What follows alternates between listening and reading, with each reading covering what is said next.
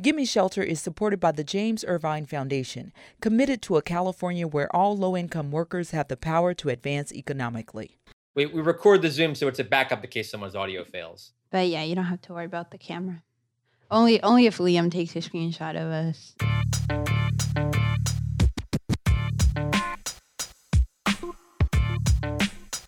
Welcome everyone to Gimme Shelter, the California Housing Crisis podcast. I'm Manuela Tobias, housing reporter for Cal Matters. And I am Liam Dillon, and I write about housing affordability for the Los Angeles Times. And today, Tuesday, January 11th, for our first episode of the new year, we're talking about what we should expect in California housing in 2022. So we'll be talking about what Governor Gavin Newsom has proposed to do, what the legislature might do, and how various areas across the state are dealing with the continuing fallout as we're soon to enter the third year of the COVID-19 pandemic in the United States. Yeah, oh God. As always, we have the perfect guest for this episode. Who are we speaking with this fortnight? We're talking with Buffy Wicks, a Democratic Assemblywoman from Oakland, who is the new chairwoman of the Assembly Housing and Community Development Committee, which shapes all housing-related legislation here at the Capitol. So we'll be talking to the Assemblywoman about her priorities for her new role and what she's expecting for 2022. But before we dive into everything, let's get into the most famous segment of California housing podcastery. It is the avocado of the fortnight, our examination of the most extravagant, zany, outlandish story in all of California housing podcastery. Where is this fortnight's avocado taking us? We are going to Santa Clarita, the suburban bastion of semi-affordability in northern Los Angeles County. It's about 30 miles from downtown. There's about 200,000 people in Santa Clarita, and it's also home to Six Flags. And you will soon hear about how Six Flags is integral to this story. I love Six Flags, and I've been meaning to go there. So I'm glad that we're kind of traveling there for this avocado, and hopefully it'll give me an excuse to go in person. So Manuela, meet Dylan. Dylan is a 33-year-old electrical engineer who has achieved the millennial dream of buying a home with what can only be known as an epic, if not extremely disgusting, life hack. So 8 years ago, Dylan was interning in an office so close to Six Flags that out of his window he could see, the Six Flags. And, all six of them. All six of them, not five. No, all six. And Dylan learned that it cost $150 a year for unlimited year-round access to the theme park, which included parking and, crucially, 2 meals a day. That's a really great deal. And Dylan took advantage of it. For the next 6 years, Dylan would often eat both lunch and dinner at Six Flags and occasionally ride some coasters as well. This goes without saying, gross. Wow. We learned about Dylan from this article by Quinn Myers in Mel Magazine from a few months ago, and I'll just quote from the article here. When the park is full, or if he has a busy day at work, Dylan is forced to settle for something towards the front of the park, like the much-dreaded chicken balls. God. I got so sick of those chicken balls, he says. I'd estimate I got them around 150 times, and at 5 per meal, that's around 750 balls. I don't know that I could ever eat them again. Oh my God, this is not okay. This is really, really nasty. My mom's actually a nutritionist, so I'm pretty strict about food. My friends recently made fun of me for only having popcorn kernels as a snack option when they come home.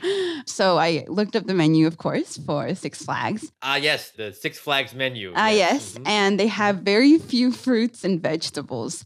So I'm just really concerned for Dylan. On Dylan's chicken ball diet, he happened to accomplish something amazing.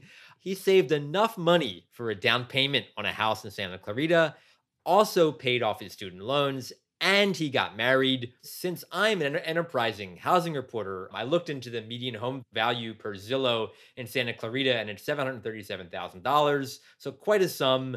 Congratulations, Dylan. So the big question here, Manuela, would you eat chicken balls for 6 years if it meant you could afford a house? I think you know the answer to this. No. I will stick to avocado toast for the rest of my life. I'll just stick to renting. I can't just stomach that. And what killed me too about this article is that once he made the down payment, he's still going to Six Flags to eat. Like he didn't stop going. But yeah, I thought this was a great avocado. And if it makes it all the way to the end of the year, we're calling it Chicken Ball Z. This is a perfect, I think, transition to the meat of our episode. So, Manuela, what can we expect in housing, non-chicken ball related housing news this year? So, not as exciting, but I do have a couple of things to report from Sacramento. Main one being a new budget proposal from Governor Gavin Newsom, which he released yesterday. Now, this is very much subject to change because it's the start in negotiations with the legislature that wraps up in June. And it's only based on revenue projections, and those could change by the summer. And we're dealing with a significant budget surplus. Around a decade ago, there was all this talk about what things were having to be cut out of the budget, including significantly a lot of housing funding. But now it's like how much is going to go to housing and homelessness because there's some $40 billion in surplus that the governor and lawmakers have to play with. Yeah, it's a $286.4 billion budget, 9% bigger than last year's already record spending plan. So on the homelessness front, Newsom and the legislature last year agreed to spend a whopping $12 billion, and the bulk of that money would go toward expanding Project Homekey, which is all about renovating old office buildings and hotels and motels to turn them into housing for people who are currently homeless, and board and care facilities for those who struggle with mental illness or substance use disorder. So this year, he proposed an additional $2 billion while those people wait in limbo, essentially for the housing to be constructed over time. Basically, he's sort of conceding that it's taking a while to build some of the longer-term housing that he had planned for and the legislature had planned for. So in the interim, this is money that would essentially go towards helping to resolve those issues in the short term. Exactly. So none of this is really creating long-term housing, which is an issue that the advocates have raised, but it is going toward what can't be solved in the immediate term and what is going to take years to actually create. And then on the front of housing, there's another $2 billion to mostly spur the development of climate resilient housing and infrastructure, mostly in downtown areas to prevent sprawl. He's sort of, my understanding, juicing some of the existing programs that are there at the state that fund low-income housing or projects that support low-income housing near downtowns or near job centers or near transit, and is sort of pitching this as a sort of way to link or unify states' climate goals, which are also very ambitious with its housing challenges. And I was a little bit struck, not just Governor Newsom, previous governors have often put big ticket sort of policy changes in their budgets as part of these negotiations. That doesn't seem to be here now, either in the housing space or in the homelessness space at the moment. So I'm wondering, what are other lawmakers now considering as far as their sort of big ticket bills? One thing that I will say the governor brought up yesterday in unveiling this budget blueprint was on conservatorships. Basically, he is looking to expand the state's ability to put people who are currently homeless and struggling with severe mental health issues and substance use, who are sort of unable to look after themselves, make it easier to put them under the state's control. But when asked for specifics, Newsom said that those would come in the future and had no real specifics to offer there. On bills, I asked some of the housing-focused legislators about their 2022 bills, and there's actually nothing big in the works yet. I was told they were focused more on other items like wrapping up last year's bills and the budget. The deadline for new bills to be introduced is mid-February, so we'll hopefully have more to report on that front soon. Assembly Speaker Anthony Rendon told my colleague at CalMatters that the housing focus will be on accountability for housing construction targets, as we've discussed in previous episodes, as well as rent relief and homelessness. So a lot of accountability focus this year. We should just probably pause for a second and talk about how big of a change this is from recent years past, when literally the first moment anyone can introduce bills, there would be, dozens or more housing bills in December. And now we're approaching mid-January and we're not seeing a ton of big ticket items. What also strikes me is that for years, the conversation has been sort of defined at the Capitol by these sort of big zoning measures, changes potentially allowing for more dense housing or transit in different areas of the state. Last year's sort of big bill in this area was Senate Bill 9, which ended single family home only zoning in most areas across the state. And that took effect January 1st.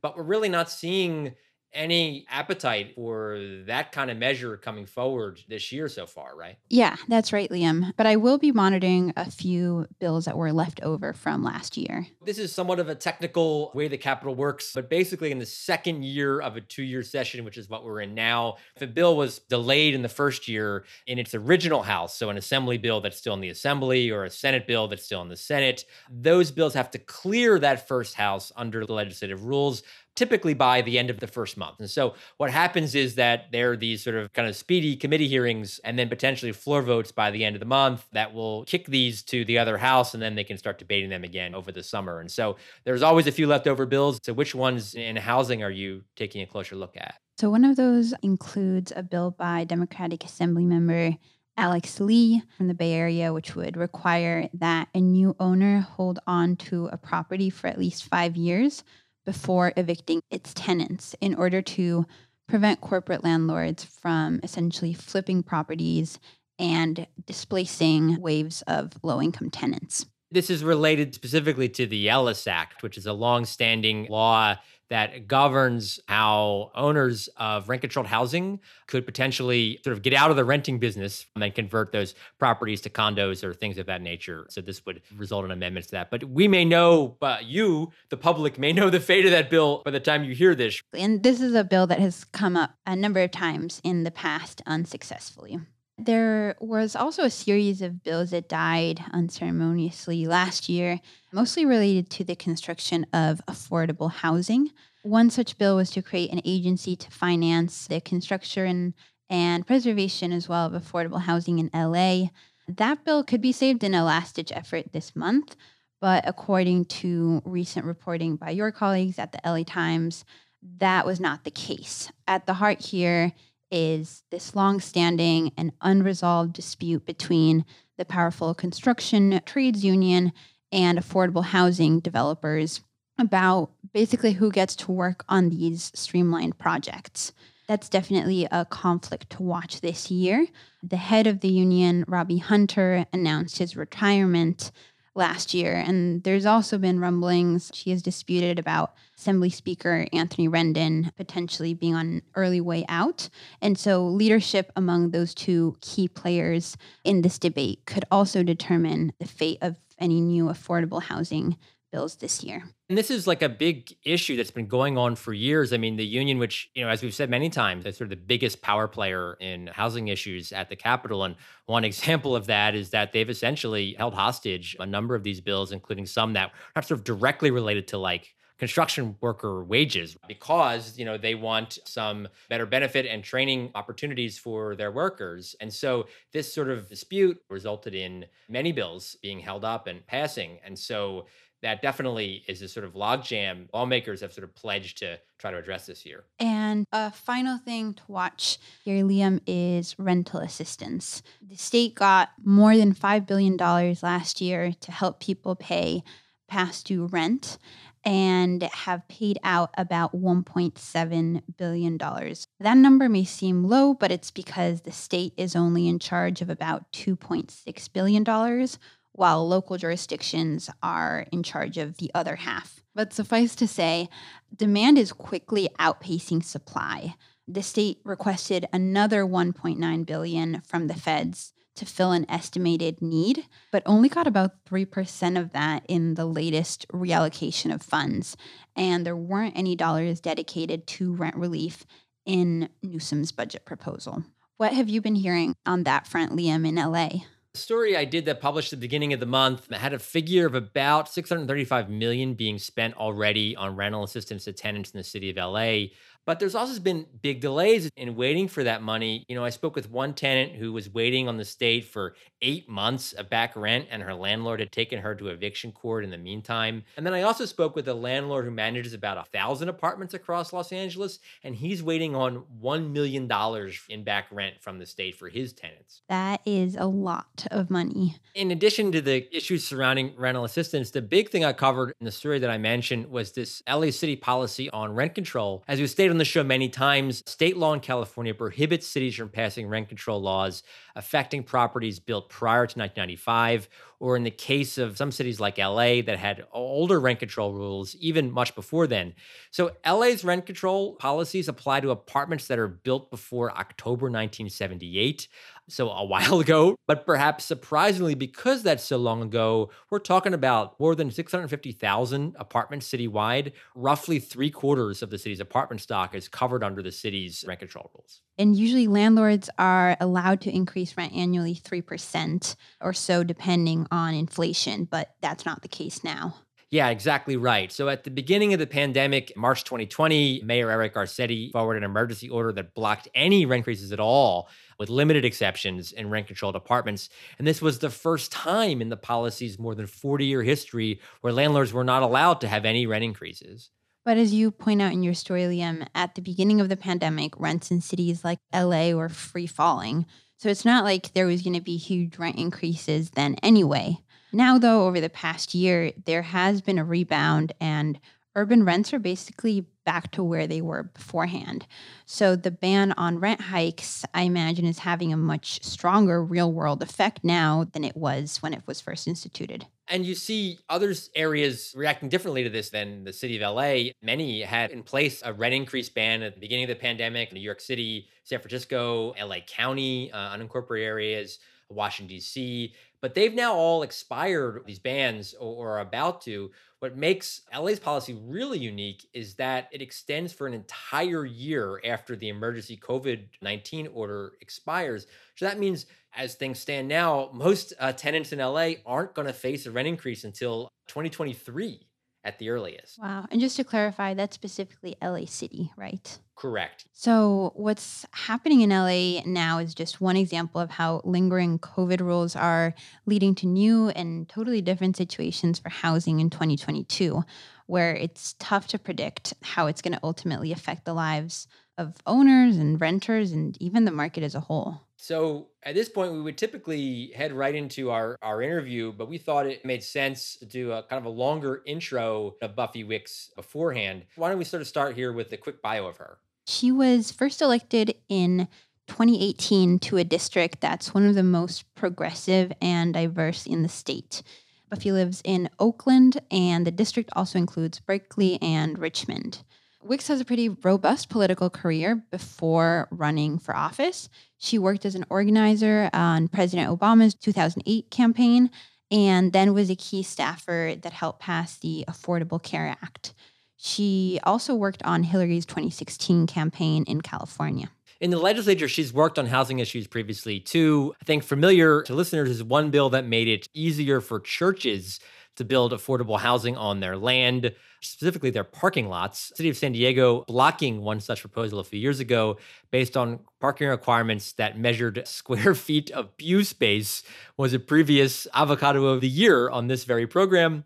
And then Wicks herself was the avocado of the year in 2020 for famously sprinting to the floor of the assembly to testify on behalf of an ill-fated bill ending single-family zoning in the state, sprinting with her newborn baby after her request for remote voting during the pandemic was denied. Buffy's also had an unsuccessful bill to have a registry of rental units across the state, something that advocates say would be helpful in understanding rent increases, evictions, and gathering data that isn't easy to get right now. She is replacing David Chu, an assemblyman from San Francisco, who recently was appointed that city's attorney. We're going to get into this during the interview, but Liam, how much do you think she's going to change the dynamic on housing issues? Again, this is important because the chairs of this committee really do shape the housing legislation that's passed. Yeah, so I think in many ways it's a lot of the same. Like her counterpart in the state Senate, Scott Wiener, Democrat of San Francisco, she's in favor of increasing housing density, increasing housing production,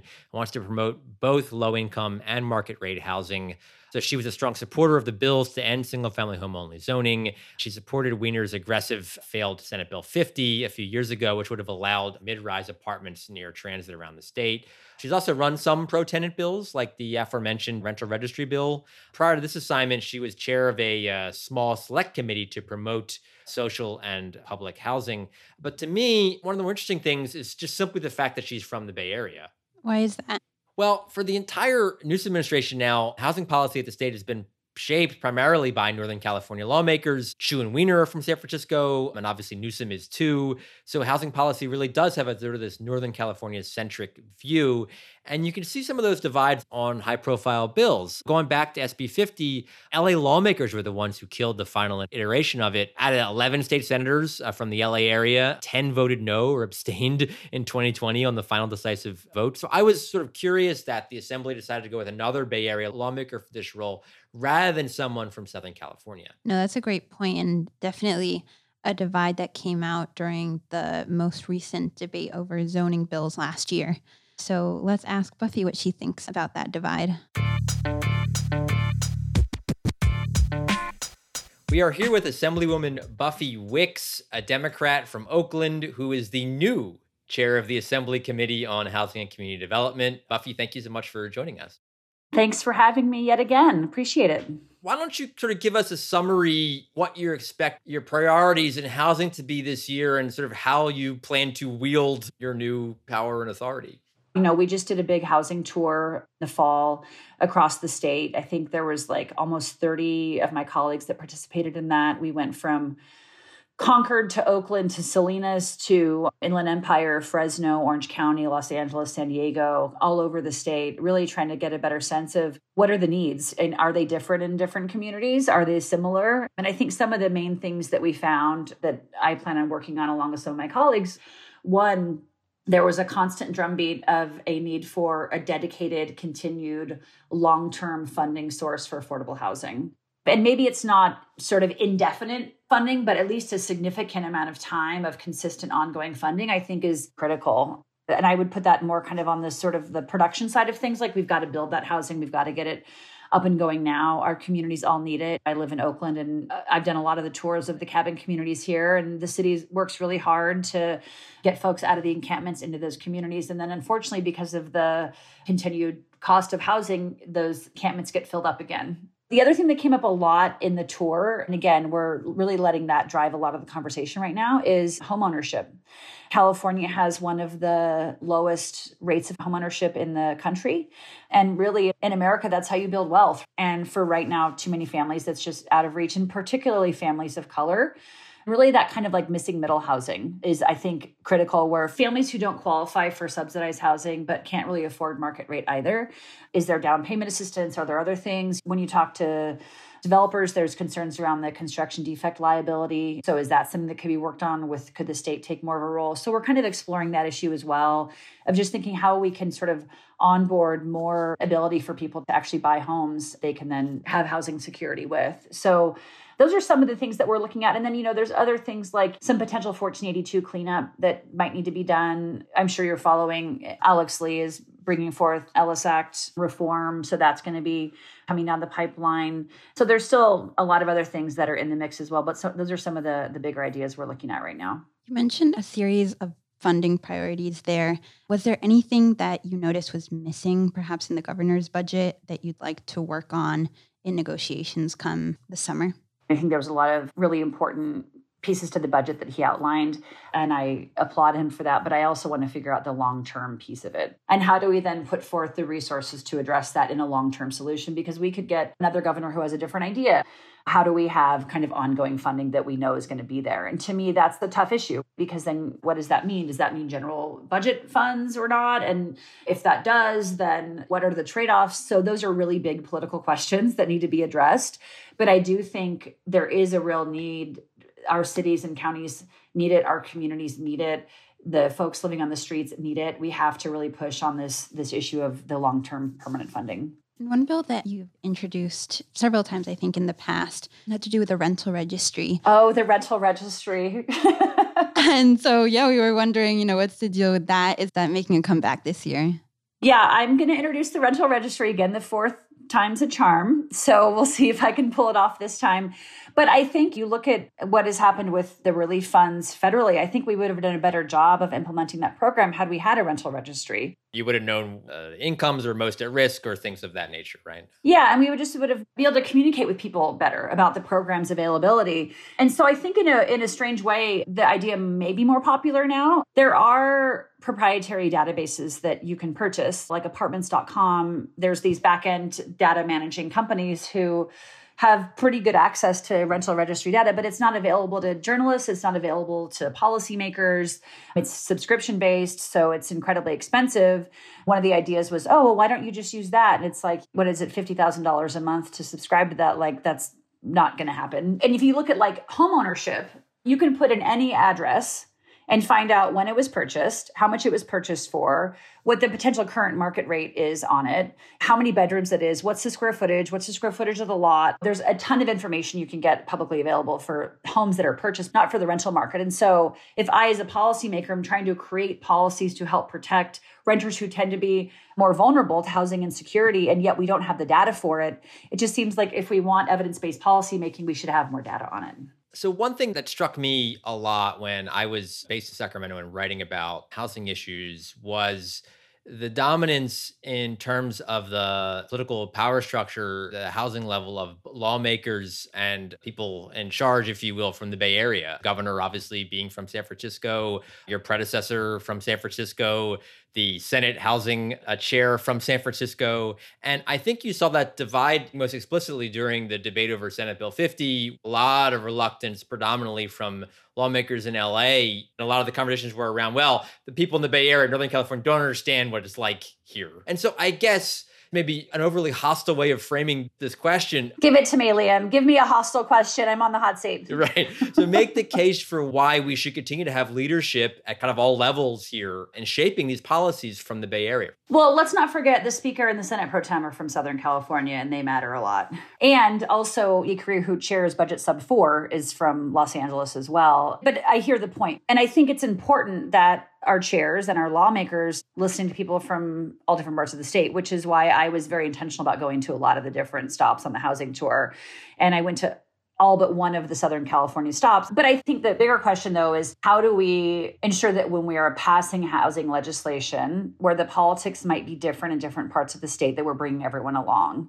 And I think a lot of that is being really intentional about working with my colleagues from other parts of the state, and I specifically asked to add some more Southern California members to the Housing Committee. I asked for Wendy Carrillo to be on the committee, as well as Chris Ward. I think having Southern California folks on the committee is really super important. My hope is that some of the stuff that we'll work on will maybe be sort of less regionally controversial, but it's going to take a lot of intentionality, a lot of conversations. I've already told colleagues I would be willing to go to their communities and listen to folks that have different types of opinions on this stuff. And I think the most important thing is for me as a chair is someone who, I always have an open door, whether we agree or disagree.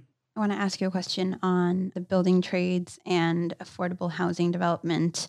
That tension ended up killing quite a few bills in the last session. And I'm wondering, where are those negotiations now? And what do you expect to happen in this coming session around that tension? Well, as my old boss used to say, there's more that unites us than divides us. I've had a lot of conversations with the state trades as well as my local trades.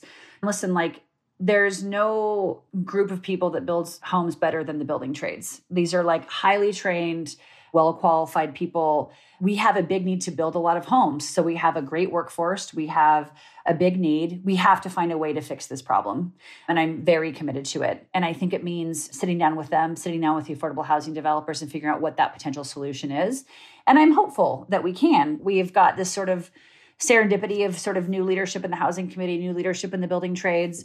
And then I think a lot of our nonprofit affordable housing developers really just want to build housing. That is truly what they want to do. And they have to work with limited amounts of resources. But I say this all by way of saying, I do think there's going to be a path there. It's just figuring out the best way to do it. And I'm very committed to helping try to be part of the solution. Policy-wise, what do you think that might look like? What do you think would be a good way for both parties to get a bit of what they want? I think there's sort of enough to go around. And so I think those are the things we're going to have to dive into is what are the specific pieces of things that's going to be really important to the trades that are sort of non-negotiables, and what are the sort of non-negotiables for the affordable housing developers, and how do we bring those two pieces together? So we're in active conversations trying to figure out what that will look like. When you were talking at the top about your priorities for the year, you didn't talk much about sort of further zoning changes or changes that would address sort of local control and things of that nature. The subject of the most high profile debates at the Capitol for many, many years now. With the passage of SB 9 in particular, is that over? I don't think it's over. Obviously, Senator Scott Wiener's done a lot of work in this space. The Senate Pro Tem has done a lot of work in this space as well. I've done some of these kind of zoning reform bills building off of Scott's work on SB 35. So I don't think it's over. Obviously SB 9 was, I think, a big lift for a lot of people when in my opinion, in reality, it's, I don't think, going to be this sort of like revolutionary solve our housing crisis law overnight, but politically it was a big lift for people. I think there's going to be a continued need for that. I use the example of like Rockridge, College Avenue, Rockridge BART, and the fact that you have one-story buildings on College Avenue, which is a classic example of something that should include 4, 5, 6 stories on that commercial drag across from a BART. So I still think we're going to have a need for more transit-oriented streamlining type legislation. And obviously, Scott's been such a leader in that space, and I'm not sure if he's planning on bringing back SB 50 this year or not, but that type of stuff I think will continue to be important. And obviously, I'll be a big supporter of that type of policymaking. Along those lines, there is growing momentum on this ballot to undo SB 9 and some of these other zoning changes and assert more local control over land use. Are you concerned about this and that it could undo some of the housing work you all have done in recent years? And what's the plan around that? I'm obviously opposed to it. This sort of like local versus state question came up quite a bit in the housing tour stops. But I am concerned about it. My hope is that it doesn't make it onto the ballot. We'll see. But if it does, I think we need to fight it at every turn.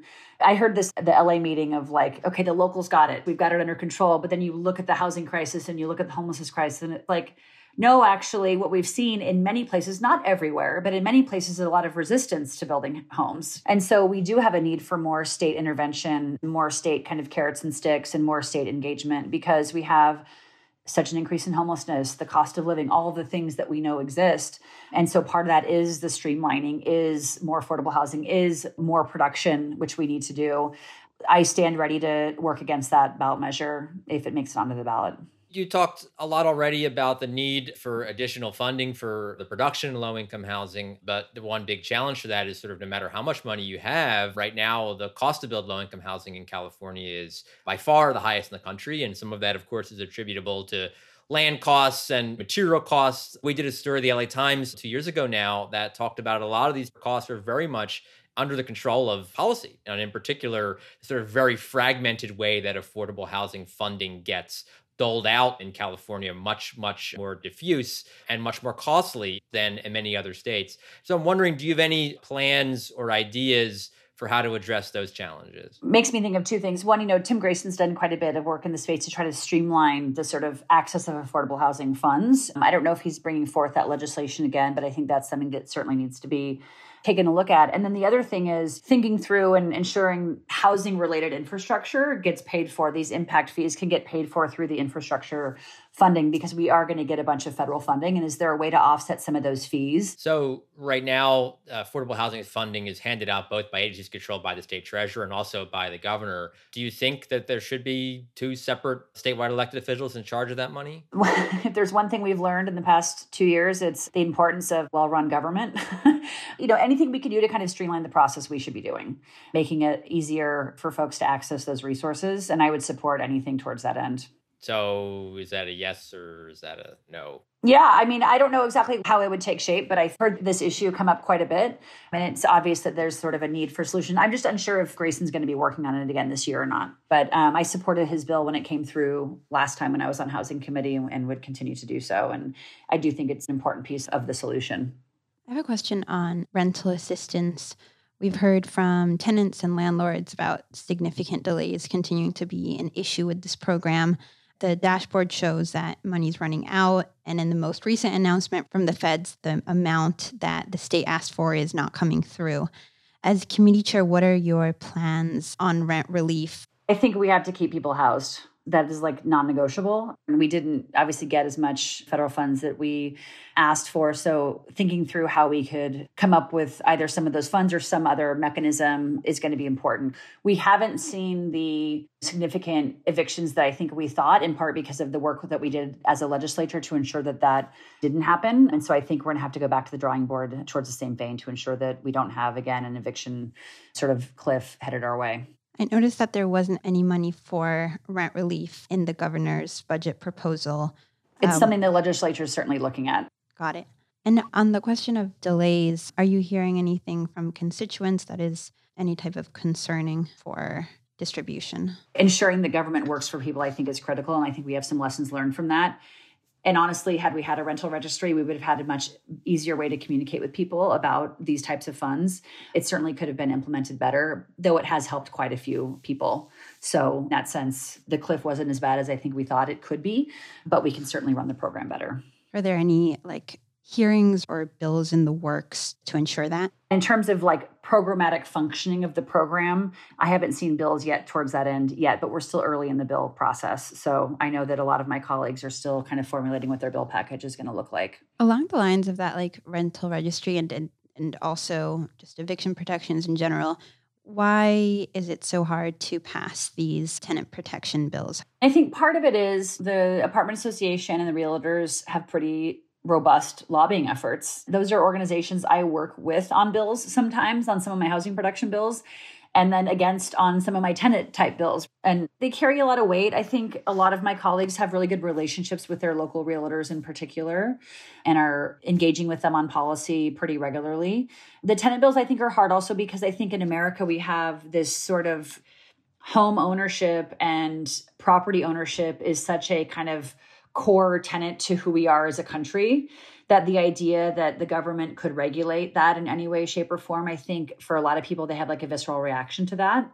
And then also you do have people who, your sort of mom and pops landlords, make a decent amount, not a crazy amount, but a decent amount of living. When you talk about regulation for them, the reaction is it's their livelihood we're talking about. And then the other thing I'll say is we have a massive homelessness crisis. That's a moral imperative that we fix that problem. And so what that's going to mean is that we have tough conversations around tenant protections, funding for legal representation for those getting evicted, things like that. The landlords don't love that, but that type of stuff is really important to keep people in their homes. Preventing homelessness before it starts is absolutely critical. But it does mean that these different sides will duke it out on the floor of the assembly. But I think in the end of the day, change is hard, but it's important. So, Buffy, we reached the most fun part of this interview where we're going to do a lightning round. Oh, no. Yes. Everybody's favorite part, except for the person that we're interviewing. So here are the rules for our lightning round. We are going to give a phrase or a word, and you are to respond with good or bad. And oh, gosh. It's better than true or false. It's better than true or false. But as a gift, then after you say good or bad, we'll be allowed to provide any caveat or any other sort of explanation following that good or bad answer. So first, rent control, good or bad? So as you may recall, I didn't support Prop 10, the repeal of Costa-Hawkins, because I had significant concern about, in talking to affordable housing developers, that if cities put forth very strict rent control measures, that it would slow down the production of housing. And so looking at all things being equal, didn't think that we should have passed that. And obviously the voters agreed. But that was a pretty controversial position for me to take in my race, especially someone who represents Berkeley and Oakland and Richmond area, right? Cities that all have rent control. Having said all of that, I do think rent control can be an important safety net for people. And we've seen it. We know that in certain places with skyrocketing rent, it's kept families in their homes. And so I think that that has been a critically important tool. But I also get some of the challenges that are there, again, which is why I didn't support that bill. So I guess all things being equal, rent control, good. Okay. Pass the first test. Okay. Here we go. Yeah. Next one, CEQA, good or bad? So I think the original intent of CEQA is great. And I think the need to make sure that we are looking at the environmental impacts of development is 1,000% important. And I stand by that. I do think we need some sort of CEQA reform. So I would say, again, all things being equal, good, but I do think we need reforms. Proposition 13. Ugh, bad. I think that's been one of the worst things for the state. That I don't have a lot of nuances to that. I think you can do reforms in a way that are thoughtful of some of the people that could be negatively impacted by Prop 13 reform, but I think we absolutely have to reform Prop 13. Single family zoning. Bad, more or less. You know, the underpinnings are pretty racist. It's been pretty exclusionary. I think we need multifamily housing across the board. Was thrilled to support SB 9, SB 50, all of those types of bills. I think it's important that we continue to do those types of reforms. Building market rate housing in gentrifying neighborhoods. I think we need housing at all income levels, like low income subsidized housing, middle income, market rate across the board. The add on to gentrifying neighborhoods where I pause a little bit, because I think how you do that is really important so that we're not pushing folks out of their community. We'll take a little detour. What would you like to see for those sorts of concerns? I think, if you have low-income folks living in communities, that you continue to be mindful that they should share in the new wealth that you're bringing in when you build more housing. So preserving some of the housing, ensuring that there's low-income housing in those areas, ensuring that you're sort of redeveloping a part of a community that those that are living there have the ability to access those resources. We're going to ask you to finish this phrase with a housing-related answer. Okay. Okay? So, Buffy the blank Slayer. That is funny because for the past 20 plus years, that phrase has fit in every professional context that I've had. So Yes, we were discussing that prior. That's probably the case. That's Yes. a lot. Yes. yeah. I guess Buffy the homelessness slayer. Or I could say Buffy the housing crisis slayer, but that's 2 words. So, I mean, should we expect some sort of costume, or like, how is this? How is this going to play out now that we've solved this problem? How are we going to see this play out in the real world? You've just given me my Halloween costume for next year. I'll dress up as affordable housing funds. How does that work? Anything that we've missed, or anything that you want to make sure that you impart to our very vast and influential audience? I think that's probably it. One thing that you just brought up, just wanted to ask about, was on homelessness. You had mentioned at the beginning that accountability would be a big issue. And there was recently the Republicans called for sort of an emergency hearing on this. So I was just wondering what your thoughts are. If you could get a little more detailed on what accountability is going to look like this year. I think anytime you're spending billions of dollars of taxpayer funds, we need to make sure that we're doing it the right way. And so I think we're looking at what that could look like, particularly if we do have some sort of ongoing funding as a piece of that. I saw obviously the Republicans are calling for that. I don't know if that's an altruistic endeavor or a political one. I think time will tell and we'll see. But having said all of that, we should be asking those questions on any types of funding that we have. Ultimately, taxpayers want to see that as we spend these resources, they're being put to good use, that we are solving the problem that is put before us, and we're doing so in an effective and efficient way. And so, I think the funds that are coming out of the $12 billion last year, it's going to take a little while to get all those funds distributed. And so I think with that, working with Budget Sub 4 and others, we'll look and see what those accountability measures will be. Well, thank you so much, Buffy, for being on the podcast. It's been great having you and learning a little bit more about what to expect in this coming legislative year. Thank you, Buffy.